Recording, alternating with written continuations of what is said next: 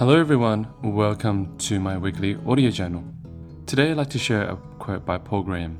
People are bad at looking at seeds and guessing what size tree will grow out of them. The way you'll get big ideas in, say, healthcare is by starting out with small ideas. If you try to do some big thing, you don't just need it to be big, you need it to be good. And it's really hard to do big and good simultaneously.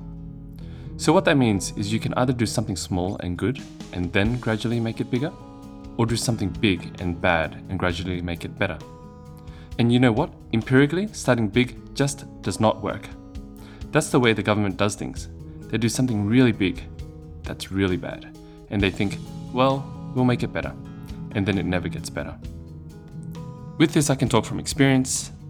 Whenever I've started out big, I've always made some very expensive lessons. If you start small, build a community, develop something good, then from there you can decide to scale, because even then you will run into challenges.